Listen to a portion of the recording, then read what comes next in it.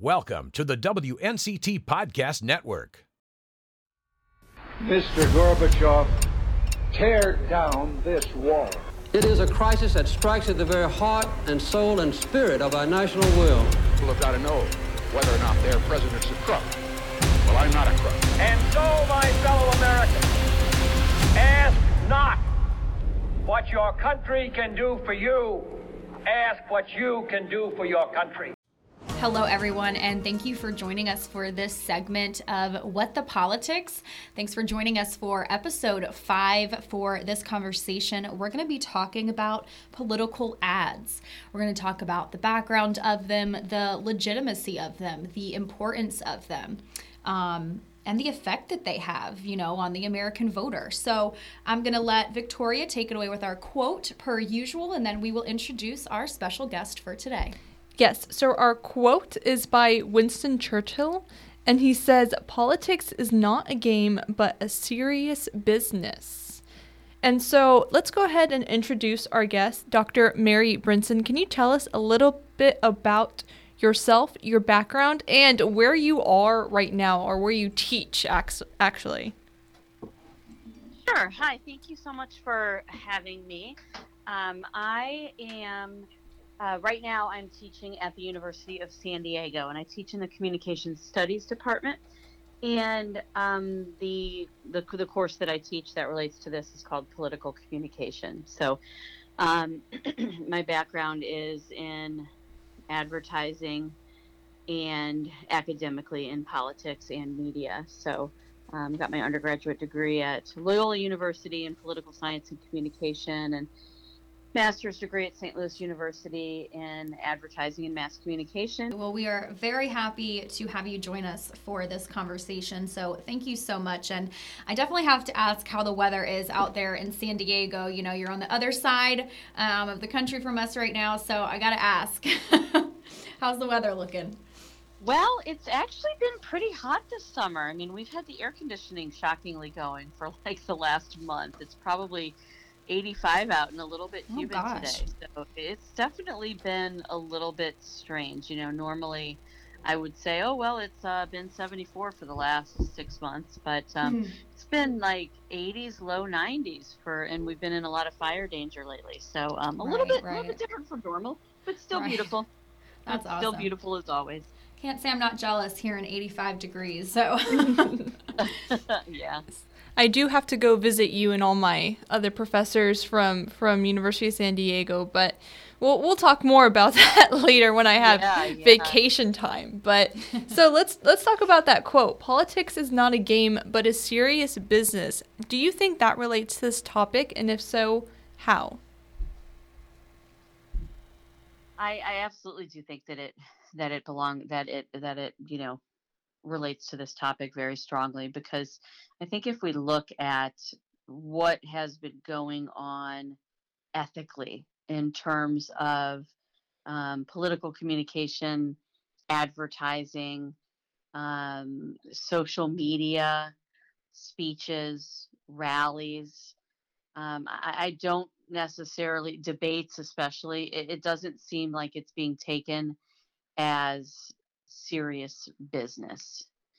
I believe that it is, we treat politics and campaigns and communication as sort of an exception to the rule when it comes to the importance of ethics. So for example, in other areas of communication in the world, say product advertising or law or medicine. I mean, telling the truth is of the utmost importance. And in politics, for some reason, it doesn't seem to be. And this isn't a new thing. It certainly is magnified right now, but it's not a new thing. Politics seems to bring out the worst in people. And candidates seem to, subscribe to the theory that almost anything is allowable in order to get elected, right? And why that's the case, I don't understand. If I am a product advertiser and I miscommunicate or mislead in my advertising. The FCC or the FDA or the FTC is going to come after me. They're going to make me pay fines. They're going to pull my advertising, and possibly if people's lives are put in danger from it, then they're going to put me in jail. And in politics, it is almost seems like it's looked at as a game, and that they can do, that any end justifies the end justifies any means possible, right? So as long as it's like all's fair in politics, because it's a game. It's whoever wins, and that's all that matters. But it's not the case. As Winston Churchill did say, it's a serious business. We are not guaranteed that this experiment that was, put together by our founding fathers is going to survive or work. And I think we're seeing some of the consequences of that now. People haven't been taking things seriously, and now we're seeing foreshadows of a democracy that quite honestly could crumble. Right. And I kind of do want to get into the ethics of political advertisement, and more specifically about political advertising today, because a lot of political advertisements seem to be tracking or specifically relating to your interests, if that makes sense. So it seems like Yes. as if there's algorithms and there's bots and there's all these other sort of technological tools that both parties are utilizing, but whether or not that is actually ethical is another question within itself. Do you have anything to say to that? Absolutely. I mean, there was a study done. I don't know if it was Pew. I'd have to look it up, but that said, most people, when you ask them questions about whether or not they're bothered by the fact that Facebook knows things about them and is sharing it with other people, most people didn't seem to mind in general that happens. They understand that it happens, and it's part of getting these applications for free. But people, when they really started thinking about it being used by political consultants in order to manipulate our political attitudes, seem to be much more bothered by that. And so I think that what it's referred to as micro-targeting, and in micro-targeting, they're getting down to the itty bitty differentiations in people. So they know everything about us. They know what we believe in. They know what gets us fired up. They know what relatives we're fighting with on Facebook. They know what friends and relatives we're unfriending on Facebook, right? And so they really know what the hot issues are and what's going to get us going as individuals. And they use that to rile us up. And it's really frightening to see the way that it's not just used to change our political attitudes, but the main thing that it's been used for is sort of pitting us against each other, right? A lot of the trolls and the fake news going around isn't so much that is targeting people, that is micro-targeting people, isn't probably going to have a huge effect on actually changing who we vote for, right? But what it does is it fires us up, and it tribalizes us, and it leads us to hate the other side more, right? To think of them as our enemy. And so that's one thing that is really problematic about it, and ethically unsavory, because we know how polarized our country is, and the micro-targeting that is being used to polarize us more. The other major issue I have with micro-targeting is if they are using micro-targeting to pinpoint certain groups of people and then to advertise just to those people. Well, what's the only reason that they would be doing that? The only reason that you want to give one message to a certain group of people and another message to another certain group of people is because you're not being completely forthcoming in your messages. If people were completely honest and transparent and forthcoming in their messages, then they wouldn't care if the whole world saw their messages, right? And so when they're micro-targeting, they only want one group of people to see their messages. So, for example, there's a lot of controversy right now about the fact that Cambridge Analytica, the information that the Trump campaign well,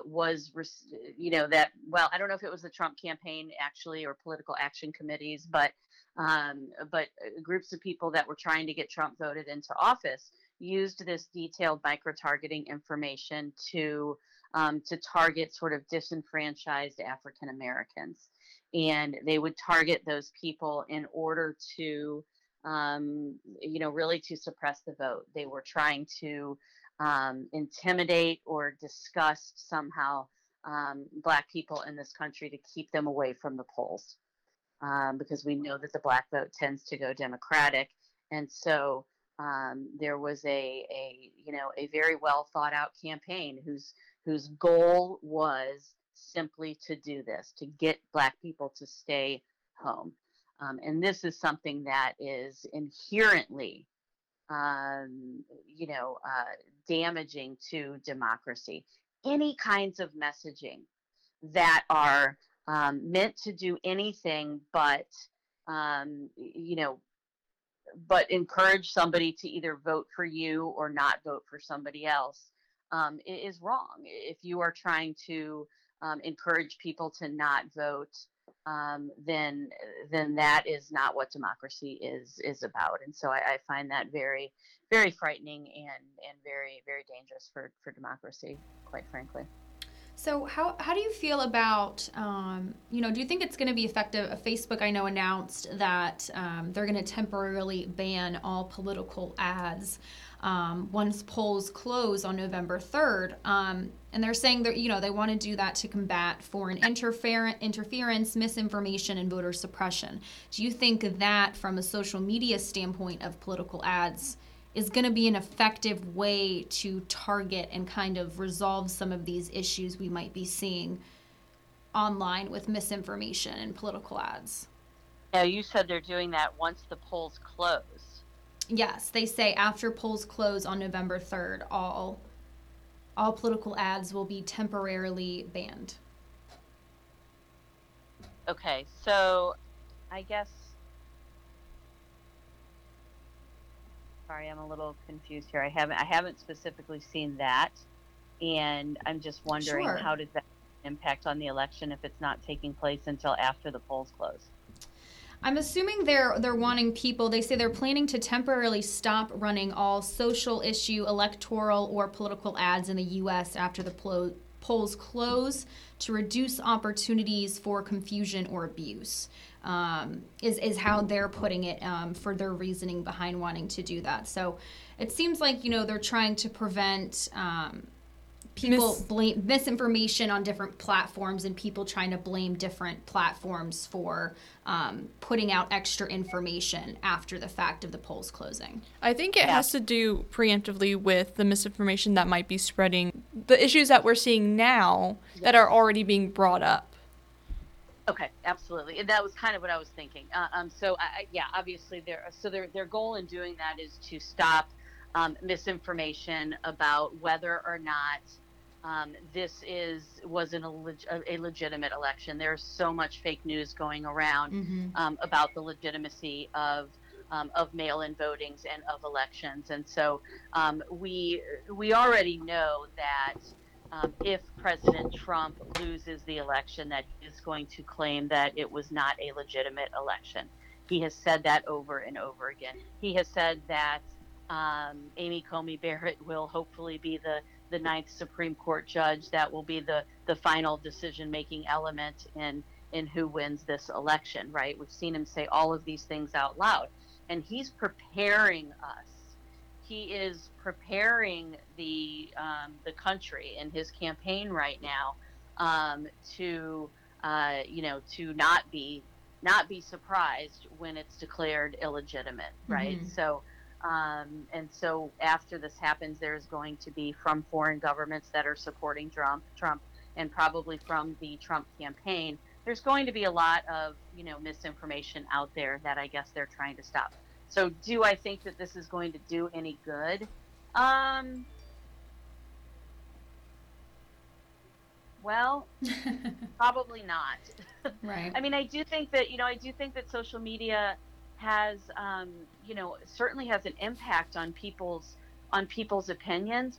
The effects I think that it will have afterwards on social media are more just sort of people arguing with their friends and families, and polarizing and tribalizing our country even more so than it is with the arguments that will go on. Sure. And do you think this is something, I mean, this is obviously something that is very similar to what we saw, after the 2016 election results came in. We kind of saw something very similar with, people saying things weren't legitimate and votes weren't right and blah, blah, blah. But is that something that, we're seeing, in the recent decades of the political arena, or is this something that's, really been going on since the beginning of the presidency, when we started with George Washington, and people have, not wanted to agree or accept election results? Or, is it only being, talked about more because social media is making it so much more prevalent? I think social media does make it more prevalent, but I don't think it's just social media. Let's just go back, like you said, to Washington. I mean, he was the first president, and after his 2 terms, somebody asked him, and I'm not quoting, I don't remember the exact quote, but like, what are you going to do now? You lost the election. Like, this is the first time in the history of the world that, when you lose election, you have a peaceful transfer of power, essentially, like this, where it's just turned over. And Washington answered. He said, "I'm going to go home." Yeah. I'm going to go home. Now that was and we've had that in every single election since President Washington. We have had, it is one of the most treasured, unique things about our republic is the peaceful transfer of power. And Washington, let's jump forward to presidents that have only had 1 term in office that did lose an election, as opposed to, having to give it up because their time is simply done, and somebody else in their party ran. But even in elections where we have a 1-term president, it's always been a peaceful transfer of power. And you always see this wonderful, wonderful thing where, the old president, the new president replaces the old president. They shake hands, they sit down and talk. The past president leaves, a letter, a handwritten letter for the incoming president, right? Do we possibly, I mean, just imagine in your head, can you possibly imagine seeing that happen from Trump to Biden? Yeah. I think we're going to see an anomaly this year in terms of that. And definitely. So going back to the topic of political advertising and how that plays out in this particular election, what do you have to say about free advertising and free press when it comes to the candidates?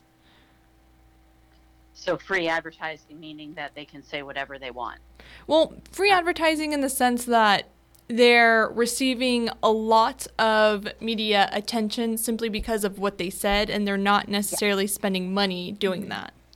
Yes, absolutely. And Trump is actually, very talented at this. When you looked at the news coverage of him in the 2016 months prior to the election, his airtime versus others was astounding, and it was because of the concept of newsworthiness. What's newsworthy, right? Conflict is newsworthy. Sensationalism is newsworthy. Bizarre, deviant, things like that are newsworthy. And so he was a newsworthy guy. They would air his entire speeches and air his entire rallies because it was like so crazy to watch, and so there's all this airtime given, and so he's just better at that. I mean, he's a TV personality, and he's better at getting the attention of the press. So I'm not quite sure in terms of the effects that that will have. I think that what we're seeing now is that, you know, differently from 2016, all press is not good press. And I think that Trump truly believes that all press is good press. And I think that, you know, looking at the debate for one example of that, you know, his personality and his kind of, you know, his bullying, his screaming, things like that, that are normally what get him a lot of press attention, this time around is also losing him some votes. So after that behavior, after the election a couple of weeks ago, you know, he lost a lot of women voters. I mean, I don't know that for sure yet, but a lot of, you know, his poll numbers dropped, and a lot of women came out and said, I couldn't even watch it. I was disgusted by it. And so I think that some of that might come back to sort of kick him in the butt this time around, because it is, I think people are looking for calm, right? It's been a really chaotic, really hard 4 years. You know, and if we look to history, a lot of times when there's a lot of chaos and things like that, people are kind of craving something calm. If we look at, you know, the chaos under the Nixon administration, well, the next election, who was voted in? It was Jimmy Carter, right? Who was just this really nice, soft-spoken guy. And, you know, would he probably have won in any other situation? I don't think so, but it was sort of what the country was, you know, was craving at that time. Yeah, needing that contrast. So yeah, the last question that we want to ask you for this episode is, as a political scientist, how far do you think is too far when it comes to politicians pushing the envelope when it comes to their political advertisement, their commercials, their bashing of other candidates? When does that go too far from a political scientist standpoint? Well, I think that if you're, you know, whether you're talking about effectiveness versus ethics are two different things. Right. And if you're talking, you know, about the ethical standpoint of this, then what we can kind of look to it and say, okay, is negative advertising in general unethical? I don't think so. But I think what, sorry, I just kind of lost my train of thought. But No, I you're think, fine. You know, when they're acceptable as long as they're respectful and Right. they're fair and they're truthful, right? So you know, if Biden's relationship with Ukraine and his son is something that is deemed important for us to know, that maybe he engaged in some unethical behavior, then I think it's fair to call that out in a debate or in a political advertisement, right? If Biden's voting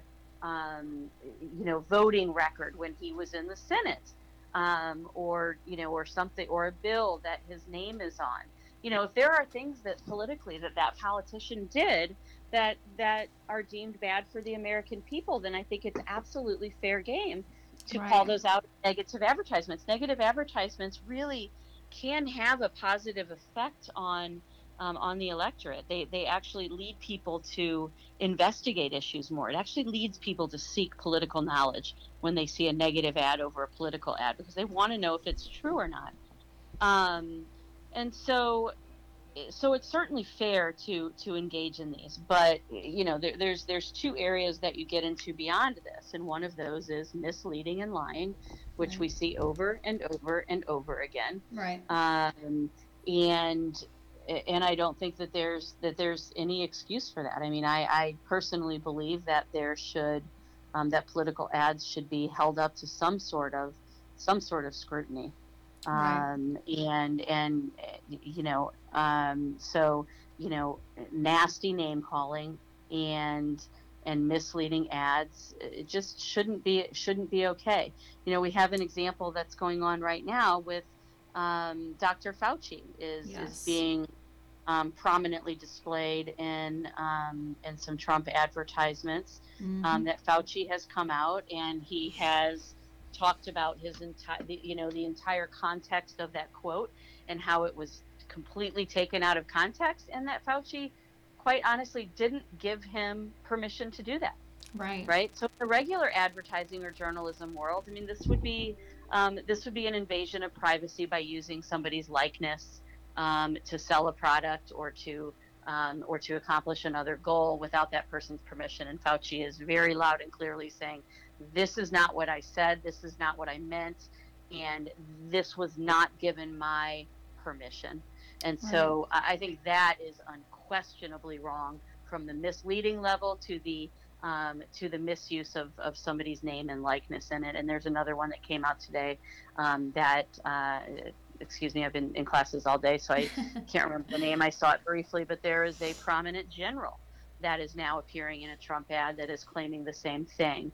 And so I think that this is unethical. I think that the use of political advertisements should be used for calling out fair, relevant accusations against your opponent, and that should be the bottom line. They shouldn't be used to polarize a country or to tear a nation apart, or to engage in libel and or slander against another candidate. Definitely. And I do think it is, when I heard about Dr. Fauci and he's saying that he's basically calling it harassment in a sense from the Trump campaign, which I just found so interesting because, especially as someone, Dr. Fauci and the president have worked so closely together throughout this entire pandemic.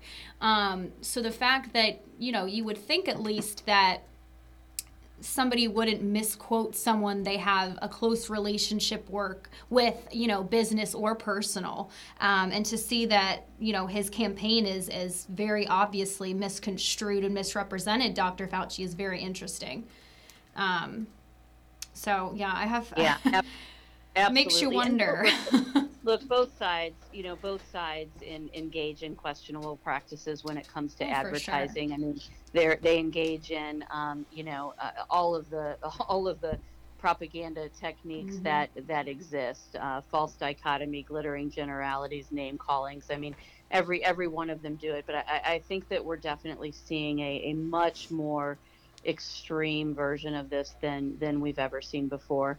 And I think that one of the really smart things I think that you can do as a candidate, and that I actually saw a lot in Hillary's campaign, as well as in some of Trump's ads, and actually probably more so in some of the Democratic senatorial races, where we're seeing them basically with images in the background and then President Trump's voice, right? So So it makes it very clear that you are, I mean, of course you can take it out of context, but it is him saying it, right? It's going back and using his own voice and his own words to harm him, to harm his reputation, right? Because you can't really deny that he said that if you have him standing there actually saying it in your ads, right?